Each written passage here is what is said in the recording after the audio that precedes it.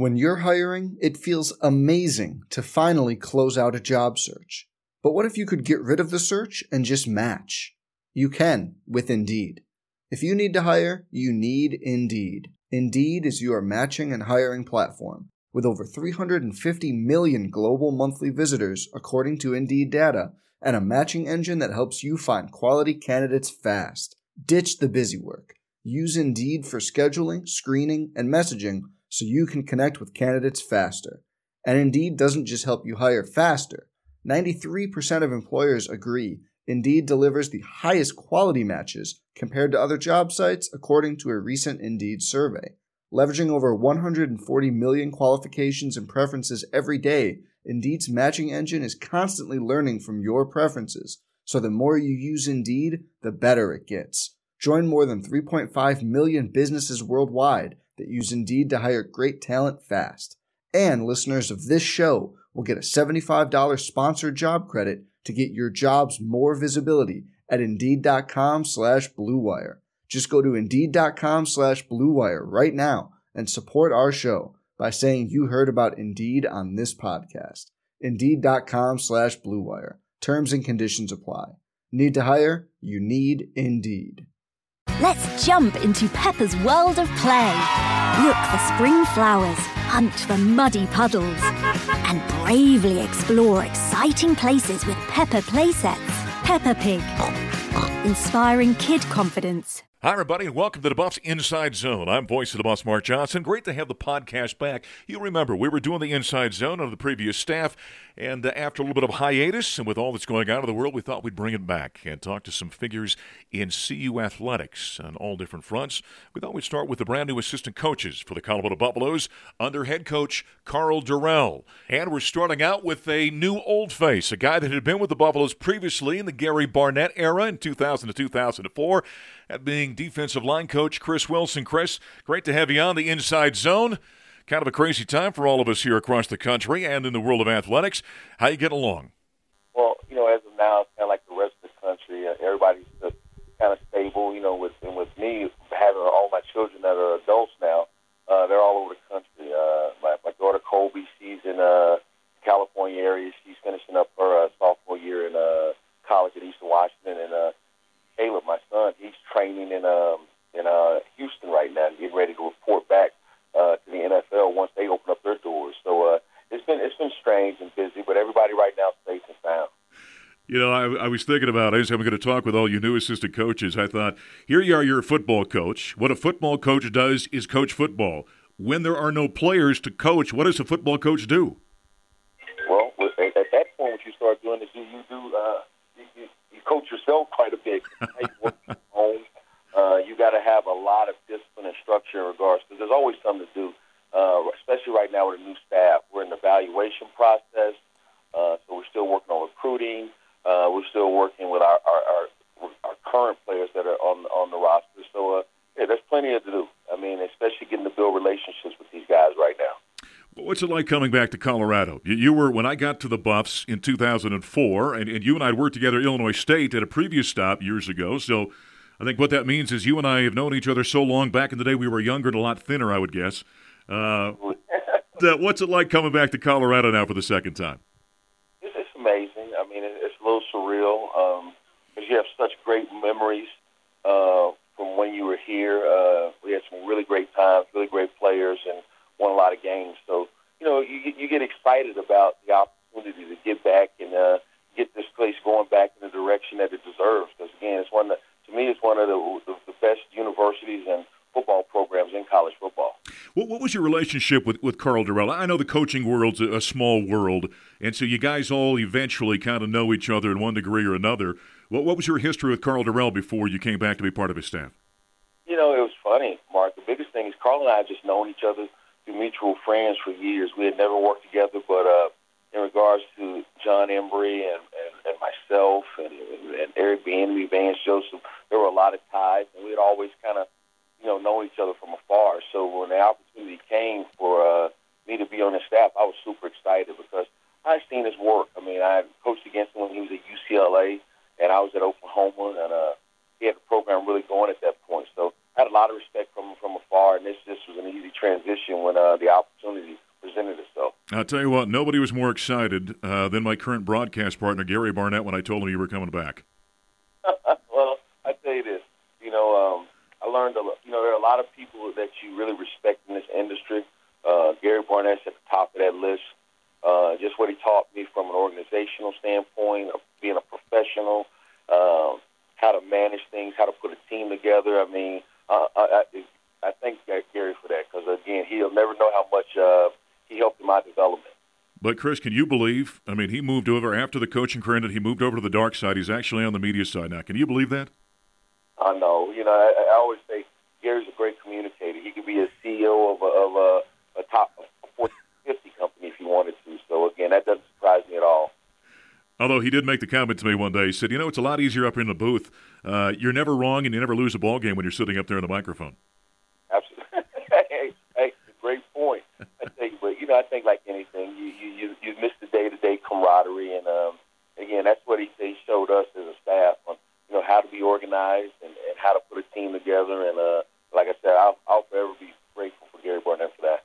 Hey, like I said, we want to tell people a little bit about your story. Many fans will know this, many won't, that you were a player at Oklahoma. What kind of player was Chris Wilson for the Sooners? I was a guy who took pride in wearing the logo. From a standpoint, I wanted to be a giver. I wanted to be a part of something hopefully bigger than myself. And, again, there were a lot of talented guys there. So, it was never about a question of talent.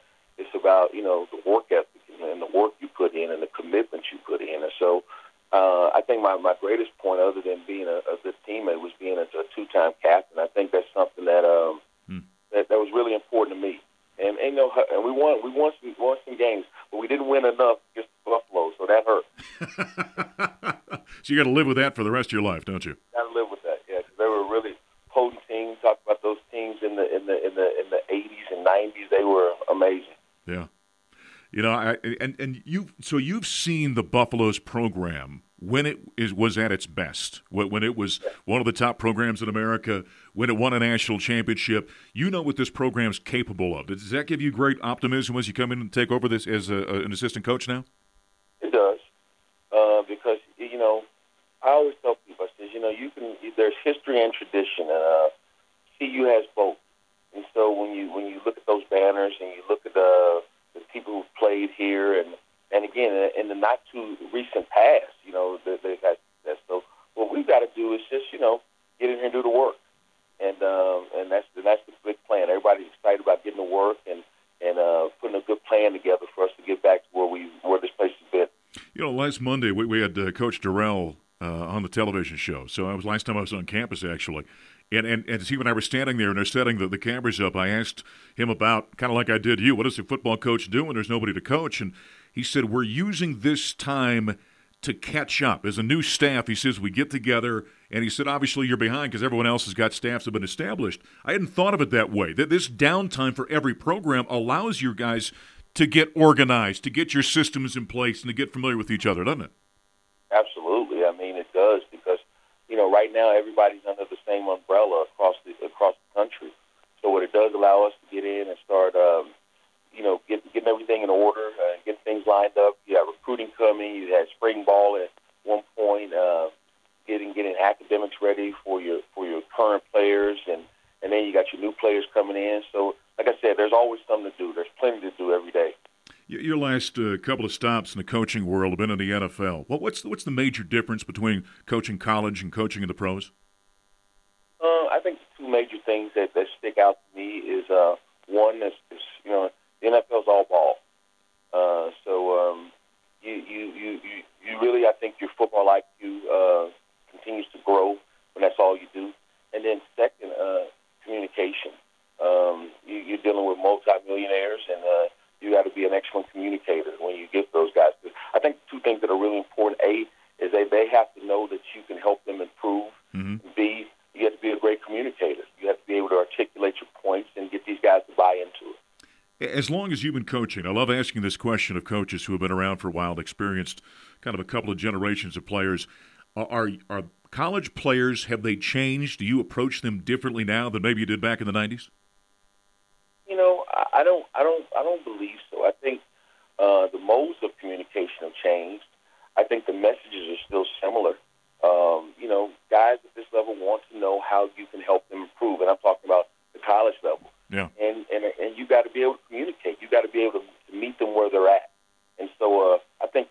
those things haven't changed. I think, the modes from social media has definitely changed a lot. But other than that, I think the communication is still the communication. Some honesty, having some integrity, and having a good plan for each guy that you're going to add to your program. I had a coach say to me a while back, he said, all the things that you just talked about, he said, are all very true. He said, and the truth of the matter is, so there have been changes culturally, but football players still want to be coached hard. Have you found that? I think they do. Yeah. And especially the ones who have really good self-awareness. One of the big things that you really have to, I think, us as teachers and coaches are more aware of is having good self-awareness. Knowing the student athlete, and what are their needs, and being a custom tailor, because they're not all the same. And so you really gotta detail your coaching style to each player. How different was it when you got back on campus and seen what the facilities are now compared to when you were there in 2004 and 2005? Oh my goodness,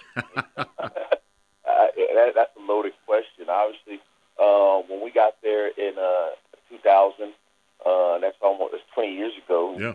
The Dow Ward was one of the top places, and then as you start growing, obviously that changed. You start having the Oklahoma States of the world, all the Oregons of the world, and now you come back and you see this place, and it is. And I've traveled quite a bit from being in the NFL and seeing different places. Sure. CU's as good as anybody's in the country. Yeah, it's I remember when the Champion Center was first built. Gary and I were talking about it. He said, I wasn't sure I'd ever see the day that Colorado would have those kind of facilities, because it's been talked about for so long, and it really kind of has lifted this program where it can compete with anybody, hasn't it? It has. I mean, it's not only it has all the bells and whistles, it's super functional.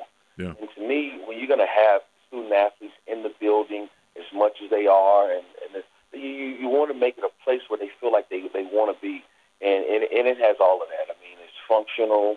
It has everything you need in regards to operating at a high level, from academics to a training table. It's pretty amazing. Yeah, it really is. Well, I tell you what, man, it's great to have you back on campus. I can't wait until you guys get to actually coach here at some point in time, so welcome back to the Buffaloes. Thanks, Mark. I appreciate it, buddy. Great to catch up with Chris Wilson, the new defensive line coach for the Colorado Buffaloes under head coach Karl Dorrell. Of course, the second stint for Chris with the Buffaloes. He was with Gary Barnett from 2000 to 2004, and I've got history longer than that. In fact, I worked with Chris at Illinois State back when I was the voice of the Redbirds from 1998 to 99 before Chris took off for Army at that point in time, so I worked with him for a couple of years. Fantastic coach and an even better man. Great to have him back with the Buffaloes. We'll continue our series of talking with the new assistant coaches for Coach Karl Dorrell. Great to have the Inside Zone podcast back. I'm Voice of the Boss, Mark Johnson. Thanks for joining us. Be safe out there, and we'll talk to you next time on the Buffs Inside Zone. Some people just know bundling with Allstate means big savings. Just like they know the right ingredient means big flavor. They know honey on pizza is where it's at. And olive oil on ice cream is the cherry on top. And they know when you bundle home and auto with Allstate, you can save up to 25%. Bundled savings vary by state and are not available in every state. Saving up to 25% is the countrywide average of the maximum available savings off the home policy. Allstate Vehicle and Property Insurance Company and affiliates, Northbrook, Illinois.